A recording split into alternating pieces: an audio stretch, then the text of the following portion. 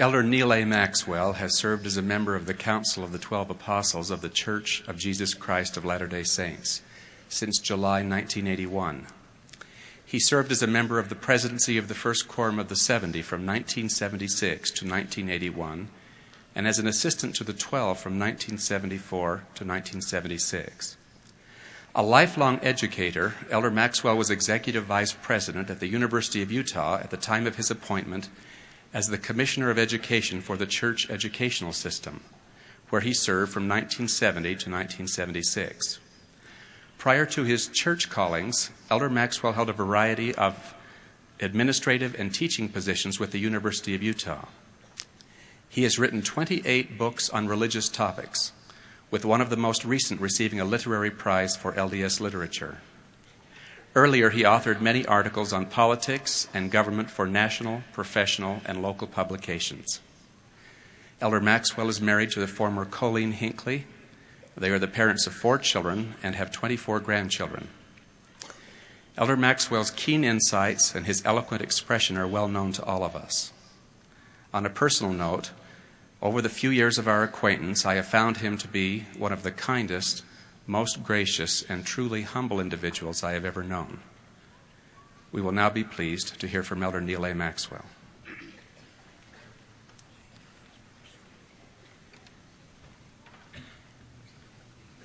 Thanks to all of you for coming in your various assembly points tonight. I feel deeply touched by what has been said, and even more by your presence and what you represent. I am not able to respond really to the outpouring of love and faith in my behalf, except to try to be better and do better. And I want you to know how deeply appreciative I am of that love and those expressions of faith in my behalf. I'm pleased Elder Eyring could be here. He is serving as Commissioner of Church Education, as already noted. And it'll be under his leadership, in my opinion, that the church educational system will become even more of a system than it's ever been in the past. And the two phrases that come to mind from scriptures are that it will be knit together as never before and fitly framed together as never before under his leadership. And for Brother Stan Peterson, who watches over our wonderful seminary and institute system, I express deep appreciation. It's, in my judgment, one of the 2 or 3 most effective programs in the entire church. I'm grateful President Bateman is here and for his wonderful leadership of a wonderful university. And he'll be part of this knitting together and in ways that will yet have to be determined, but it will be a special thing. And I'm delighted that Sister Janet Lee is here tonight. She is a gallant lady, the wife, as you know, of our valiant President Rex Lee, a special, special man. And these wonderful stake presidents and their wives on the stand represent so many stake presidencies throughout the church who love the young adults of the church and the youth of the church in special ways.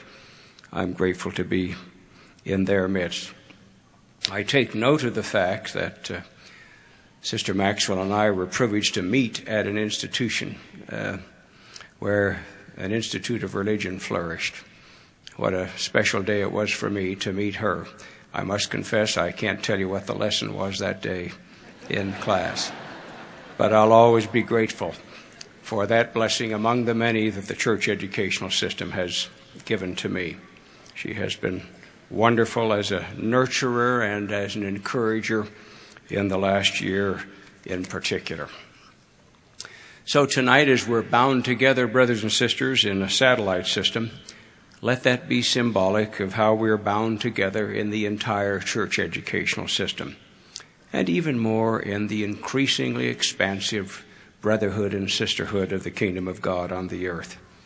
So let us focus tonight on our shared discipleship amid this shared mortal experience, a subject dear to my heart and about which I know a little more than I did a year ago. When striving disciples reflect deeply upon this mortal experience, brothers and sisters, certain realities become even more clear. This includes a particular reality, which is my theme for tonight. And that theme is that we are immortal individuals whose constant challenge is to apply immortal principles to life's constantly changing situations. Seen in this way, life's varied situations are more sharply defined. With this perspective, we can improve our daily performances because we have fixed our gaze on eternity and one of eternity's great realities. Though we share immortality, yet our individual traits, talents, and trials, and opportunities and circumstances vary widely. Even so, brothers and sisters, it is ever the case, and it will ever be the case, that whatever a particular passing mortal situation may be, all the individuals involved are immortals with immense possibilities. C.S. Lewis put this so well when he said, "It is in the light of these overwhelming possibilities, it is with the awe and circumspection proper to them, that we should conduct all our dealings with one another, all friendships, all loves, all play, all politics. There are no ordinary people. You have never talked to a mere mortal. Nations, cultures, arts, civilizations, these are mortal, and their life is to ours as the life of a gnat. But it is immortals whom we joke with, work with, marry, snub, and exploit." It's a profound quote from Lewis. I readily recognize that you will be living in an increasingly secularized society in which people simply don't see other humans in this light. Many of them don't even believe in an individualized resurrection. I grant, too, that some also assume that there is an absence of immortal truths or absolute principles. These people prefer to view humans as being without real behavioral boundaries. Given these disbelieving views, it's no wonder that the ways of the natural man quickly prevail, whether by giving away to materialism or to the things of the flesh, because these latter individuals are without a knowledge of and a commitment to Heavenly Father's plan of salvation. An eminent Japanese thinker recently looked at our pleasure-centered Western society and wrote insightfully of a dilemma growing out of this sense so many mortals have of planlessness, purposelessness. He wrote, "If there's nothing beyond death, then what is wrong with giving oneself wholly to pleasure in the short time one has left to live? The loss of faith in the other world has saddled modern Western society with a fatal moral problem." Nevertheless, as striving disciples, your and my strategic focus must fall on the interaction of immortal individuals and immortal principles applied to life's changing tactical situations. It's vital, therefore, for you and for me, in the words of Jacob, to see things as they really are and things as they really will be. It's interesting, brothers and sisters, that those who have eyes single to the glory of God are the people who see the most of reality. But this road of discipleship about which we're speaking tonight is not easy. It requires sturdy, all-weather souls who are constant in every season of life and who are not easily stalled or thrown off course. Likewise, even with this accurate view of the mortal experience, we still need time. We still need the wise use of our moral agency. We still need God's long suffering to help us. All of this in order to gain experience in life in this ongoing process. Amid that ongoing process, you and I can actually come to know for ourselves, like Alma of old, who fasted and prayed many days that I might know of myself, he wrote, that these immortal principles are true. We can also come to know, through obedience, how much God loves us. As his immortal children, and it happens just the way President Brigham Young said it would. President Young wrote, "How shall we know that we obey God? There is but one method by which we can know it, and that is by the inspiration of the Spirit of the Lord, witnessing unto our spirit that we are his, that we love him, and that he loves us." It is by the spirit of revelation we know this, said President Young. If we can get that witness for ourselves, that we are his, and that he loves us, then we can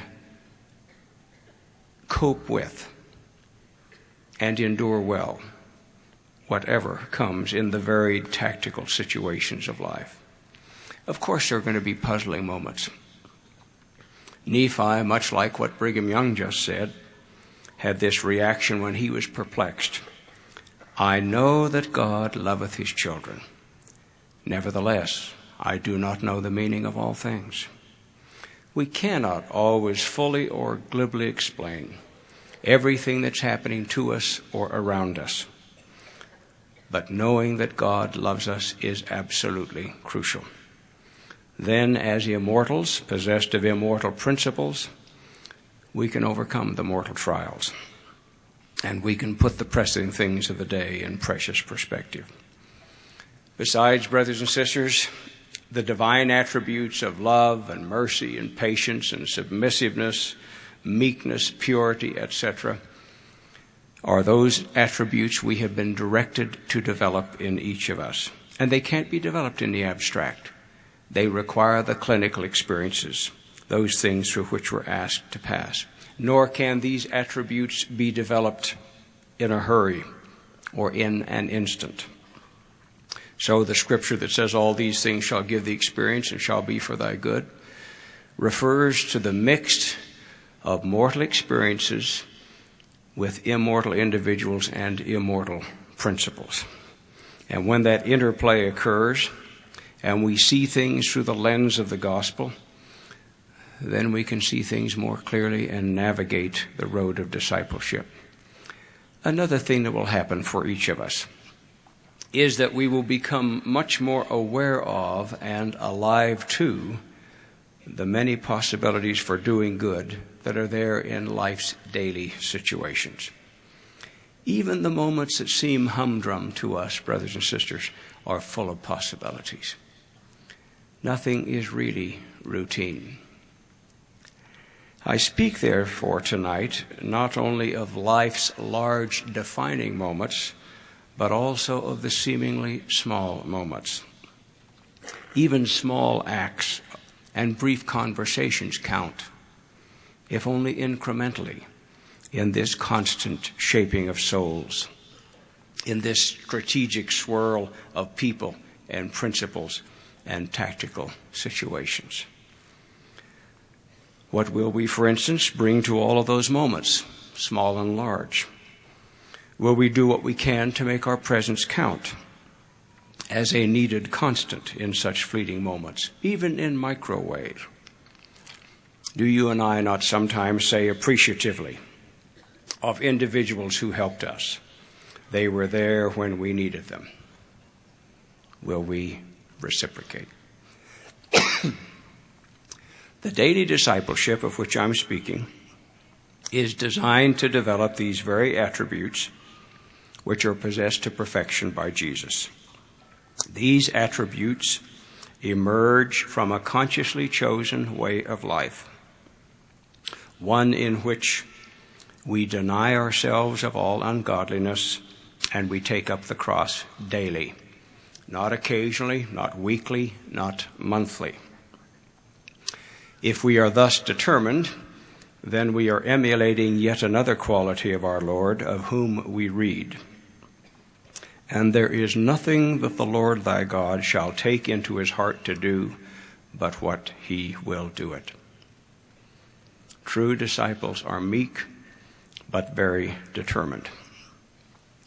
To underscore further what is being presented tonight concerning the mortal experience, one way of looking at the thou shalt not commandments is that these prohibitions help us to avoid misery by turning us away from that which is enticing, but which can be dreadfully harmful and wrong.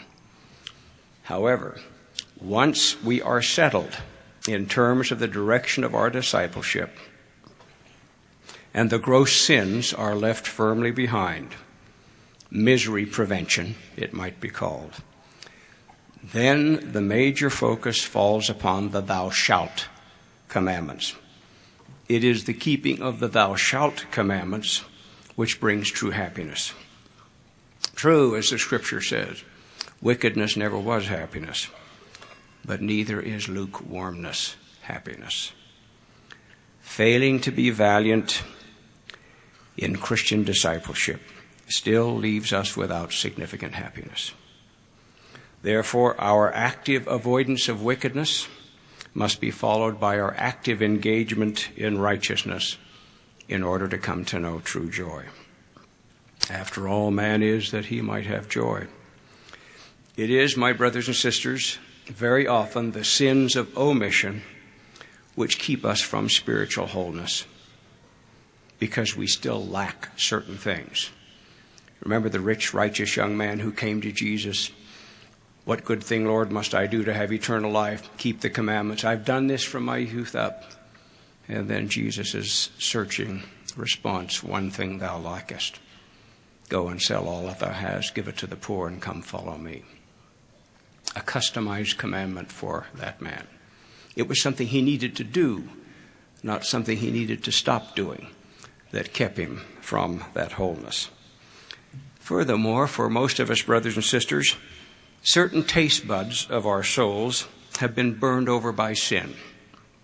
And our Father desires that we regenerate these taste buds of the soul by means of repentance. Our Heavenly Father also desires, however, the development of what are presently the many other neglected taste buds of our souls. These, when they are really developed, will bring even greater happiness and true joy. If it were not so, how could we anticipate with Paul that music and that scenery that eye hath not seen and ear hath not heard, and be prepared to enjoy it, except we have cultivated these taste buds of great refinement? So it is that wickedness is not the only mortal failure. Yes, the avoidance of wickedness is ever important, but the sins of omission also represent a haunting failure. How often, may I ask you, do we speak about the need for repentance concerning our sins of omission? Or how often do we make personal confessions of them to God? There is a memorable scriptural phrase about our need to have faith unto repentance. Faith unto repentance covers both sins of commission and sins of omission. And so the faith of discipleship, about which I speak briefly tonight, isn't simply for life's crises, though they will come, but rather it is especially needed to ensure our regular repentance. After all, the scriptures are filled with thou shalt commandments, and with so many exhortations for us to do good. James, for instance, speaks of pure religion, urging us to visit and bless the variously deprived. Significantly, however, often not quoted when that scripture is quoted, James also declares that those who would do lasting good should themselves also be good. Unspotted from the world are his words. This is no small point. We live in a world, for example, in which some individuals do some good, but do so while breaking the seventh commandment: chastity before marriage and fidelity after. If we really want to do good, we must also be good.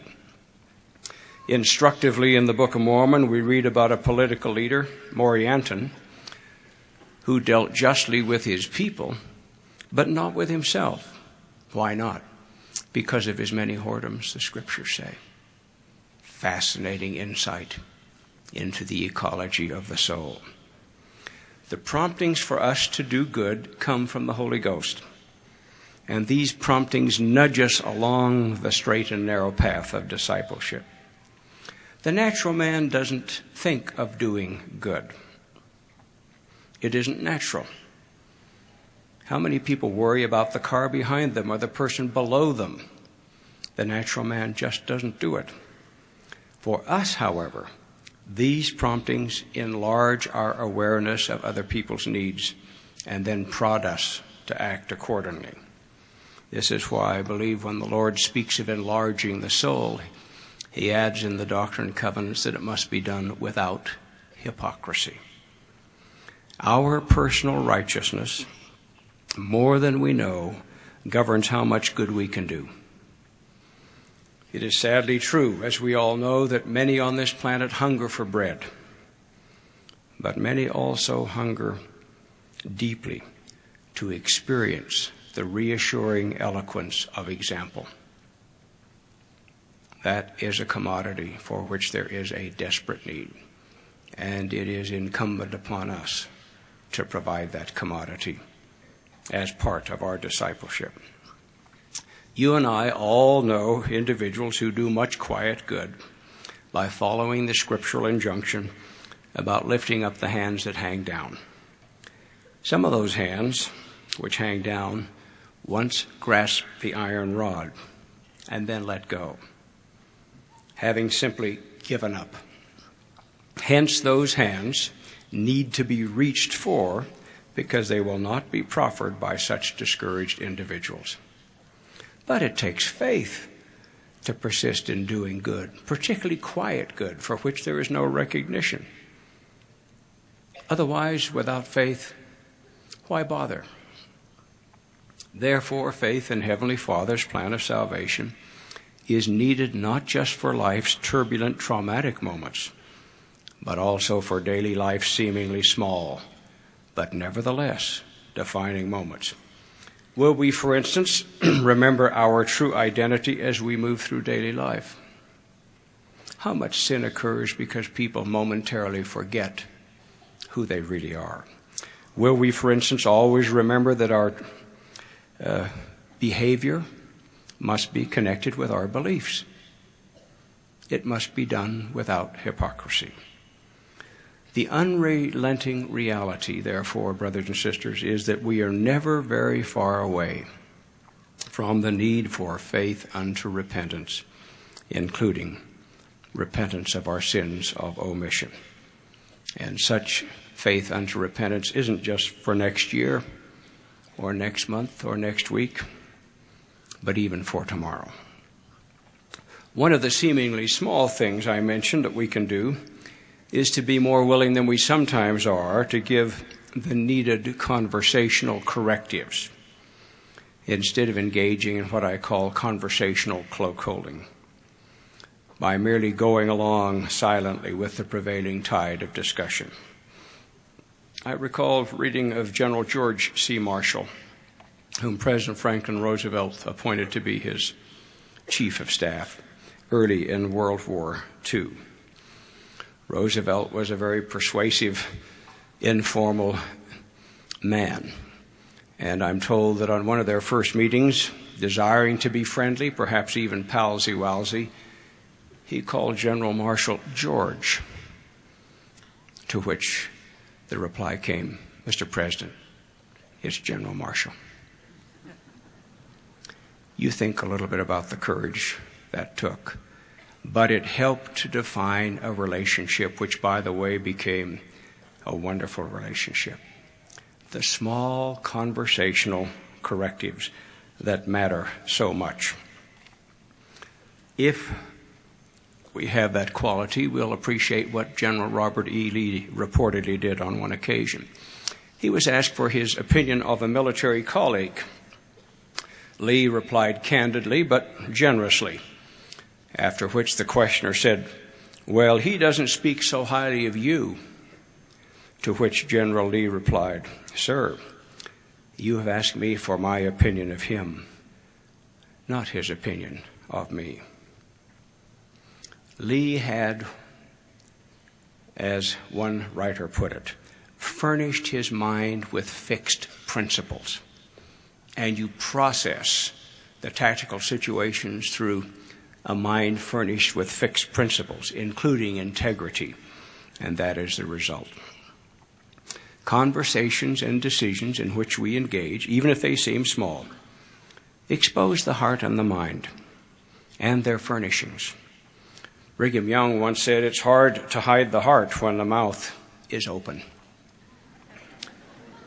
We can be of so much service to others in many thou shalt ways. Of course, the problem is that rendering service takes time, and we're all so busy. Some situations may call for service that somehow seems to be beneath us. Besides, we have other things to do. The thou shalts are so convenient to put off. Who will notice the procrastination anyway? After all, we're not robbing a bank. Or are there forms of withholding which constitute stealing? Consider conversation again. And this conversation was arranged for by an angel.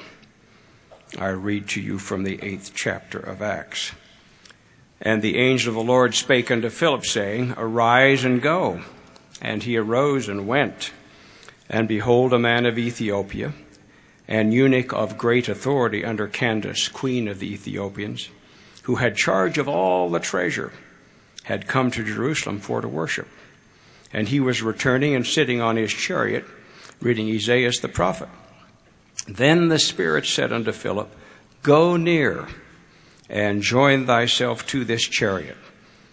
Watch the significant language. "And Philip ran thither to him, and heard him reading the prophet, and said, Understandest thou what thou readest?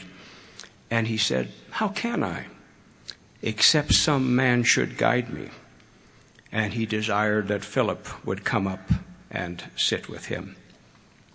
How many times are we too busy to come up and sit with someone who needs conversation?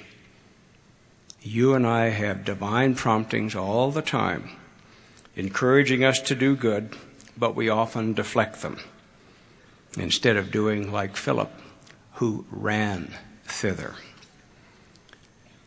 We sometimes give needed physical cloaks to warm people and to cover them.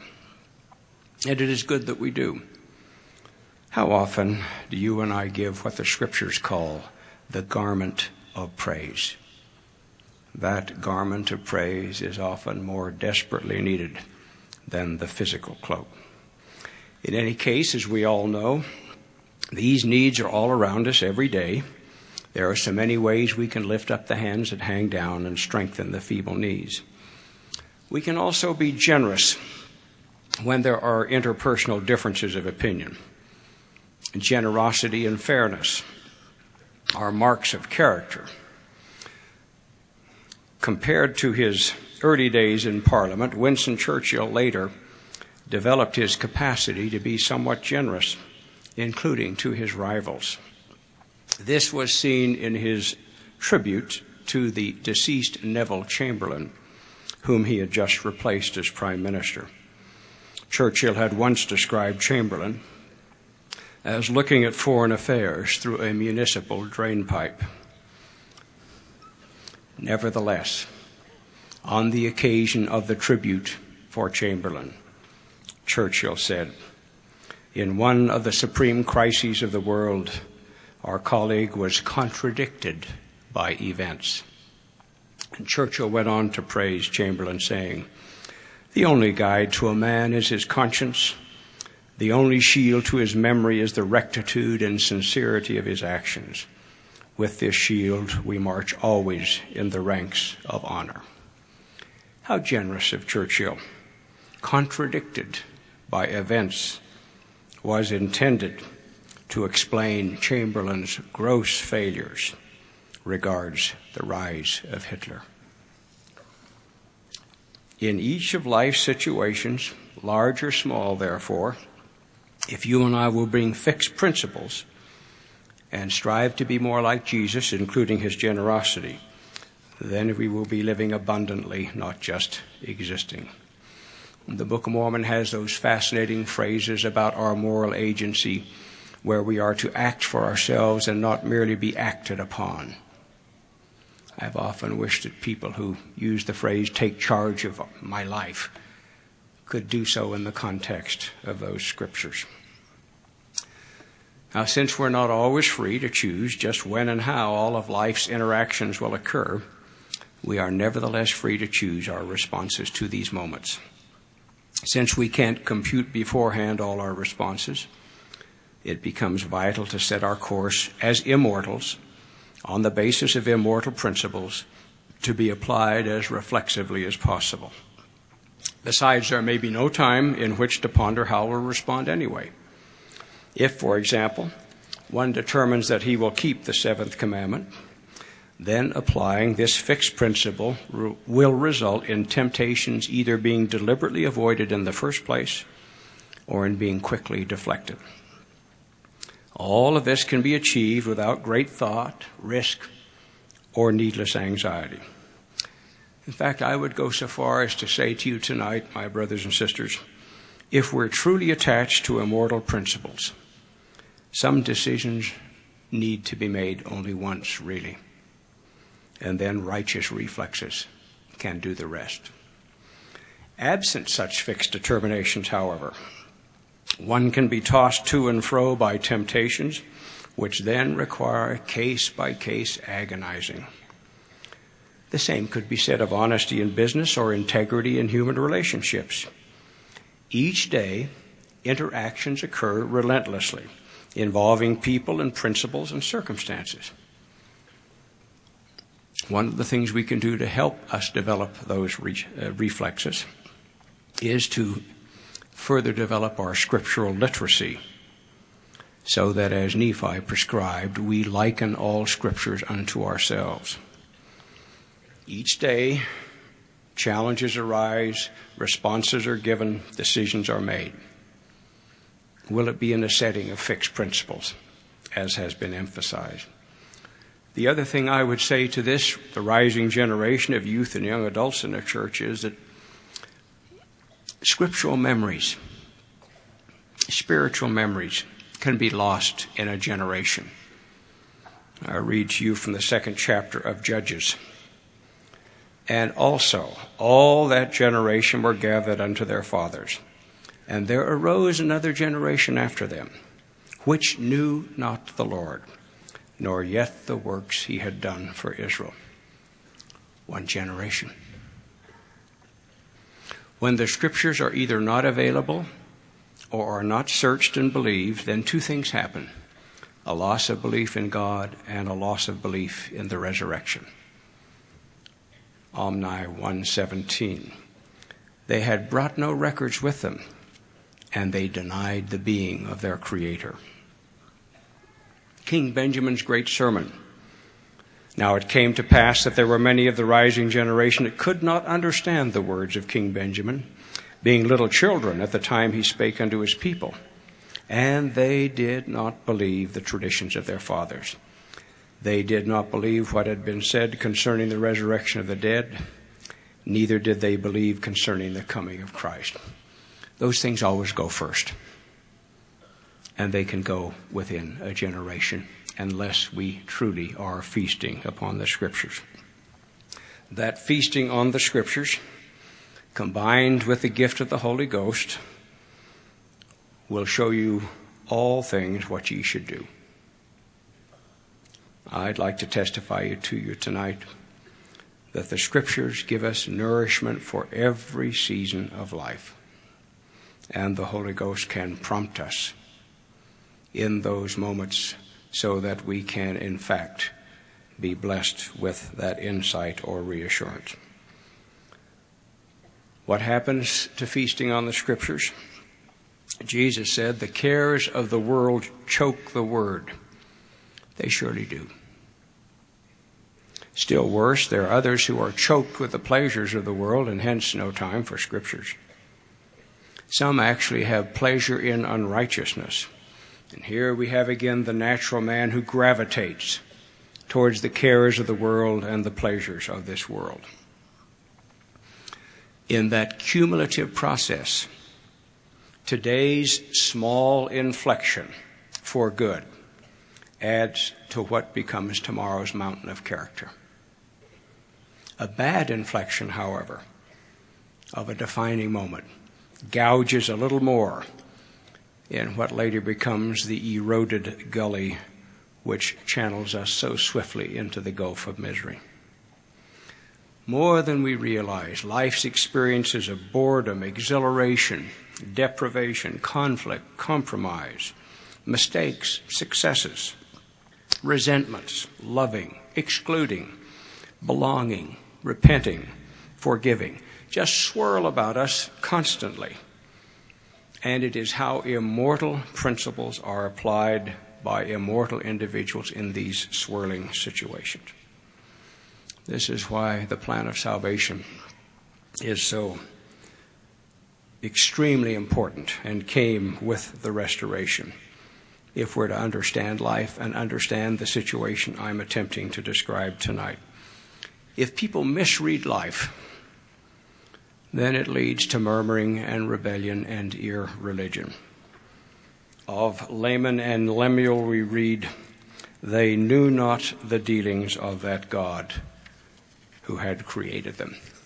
Decades later in the Book of Mormon, it is said again, as if it were a part of the institutional memory of the Nephite and Lamanite people, that Nephi's brethren understood not the dealings of the Lord.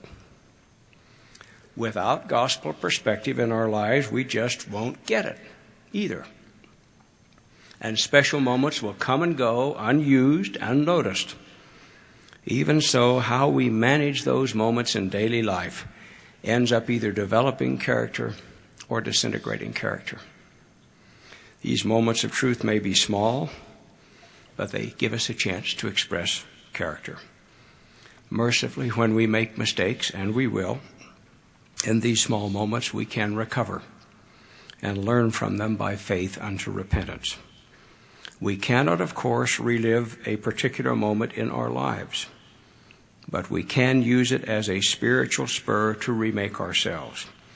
We need not let yesterday hold tomorrow hostage. People always matter, of course, but the more I think about this interplay of immortal individuals and immortal principles, it's almost, brothers and sisters, as though the particular tactical situation is in itself irrelevant. It merely serves as a focal catalyst for what's really going on. Some other tactical situation might have served just as well.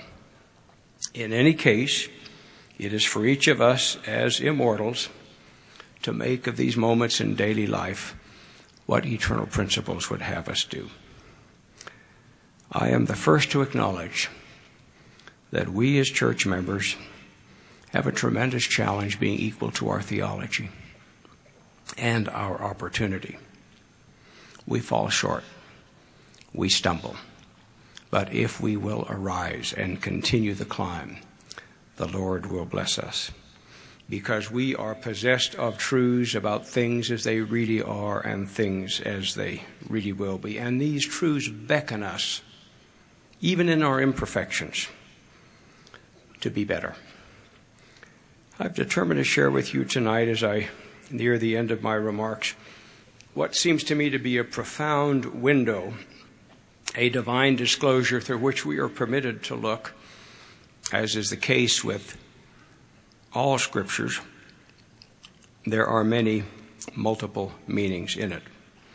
What I wish to derive from that moment in which Enoch was permitted to see, in the presence of the Lord, the trauma of the people in the time of Noah, is something I think useful for us in our circumstances from time to time. And the principle to be derived as I read these verses to you is that we do not always weep alone. And it came to pass that the God of heaven looked upon the residue of the people, the Noachians, and the God of heaven wept. And Enoch bore record of it. Got to see God weep, saying, how is it that the heavens weep and shed forth their tears as the rain upon the mountains? And Enoch said further unto the Lord, how is it thou canst weep, seeing that thou art holy, and from all eternity to all eternity? And the marvelous response from God.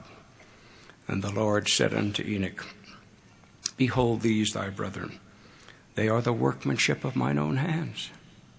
And I gave unto them their knowledge in the day that I created them. And in the Garden of Eden gave I unto man his agency.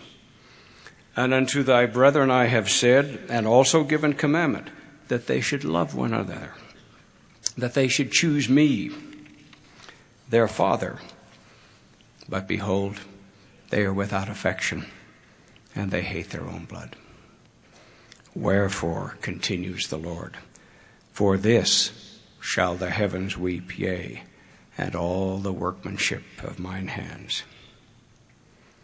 And it came to pass that the Lord spake unto Enoch, and told Enoch all the doings of the children of men. Wherefore Enoch knew and looked upon their wickedness and their misery, and he wept, and stretched forth his arms. And his heart swelled wide as eternity, and his bowels yearned, and all eternity shook. An absolutely supernal, marvelous insight. Our Father in heaven has tenderness even for his most mistaken children. And Enoch begins to rejoice when God tells him of Jesus' coming in the meridian of time and the atonement. And he rejoices again when he tells him of the great latter-day restoration. Not always, I'm sure, but more than we know. When we're confronted with the difference between what could be and what is in the human circumstance, we do not weep alone. Now, as I prepare to close, I have felt to add these concluding thoughts, as again I seek to offer friendship and counsel to you. Do not, my young friends, expect the world to love the seventh commandment, chastity before marriage and fidelity after. Some people in the world will fret genuinely over the consequences of its violation, such as staggering and unprecedented illegitimacy and marital breakdowns. However, sexual immorality per se will still not be condemned by the secular world, as long as the violators have any commendable qualities at all, or as long as they are in some respect politically correct. We will have to keep the seventh commandment because it is correct, not because we will get much support from society's other institutions. A second suggestion. As you pursue your discipleship and observe the human scene, do not be surprised or unnerved by the natural man's relentless push for preeminence and power. It really reflects the premortal psychodrama. Nor should you be surprised over the efforts of so many to cover their sins or to gratify their vain ambition. Be grateful, therefore, for the gospel's emphasis on meekness. Be careful of the natural man's milder expressions, the craving for credit or rustling for recognition. Alas, so often the hearts and even the moral agency of others can be crushed in the search for self-glorification. We have just celebrated the birth at Bethlehem there is another divine disclosure worth some pondering, and that is the fact that another individual sought the role of Redeemer, saying, "Send me, I will be thy son. I will redeem all mankind, that one soul shall not be lost. Give me thine honor." Now, brothers and sisters, God would never have permitted a different babe to be born at Bethlehem, of course. Nor would he have permitted the destruction of the agency of mankind, with all the implications that would carry for a very different mortal experience. What happened, as you know, is that precious Jesus stepped forward and said, "Father, thy will be done, and the glory be thine forever." That's the babe who was born at Bethlehem. These remarkable restoration windows are there for our instruction in this dispensation, and in my opinion, particularly for the last part of this dispensation, if we will ponder over them and make them a part of our discipleship. Lastly, I again express publicly my gratitude for God's having granted me a delay en route. However long, I know it has not been given merely for sightseeing. Perhaps it includes moments like tonight,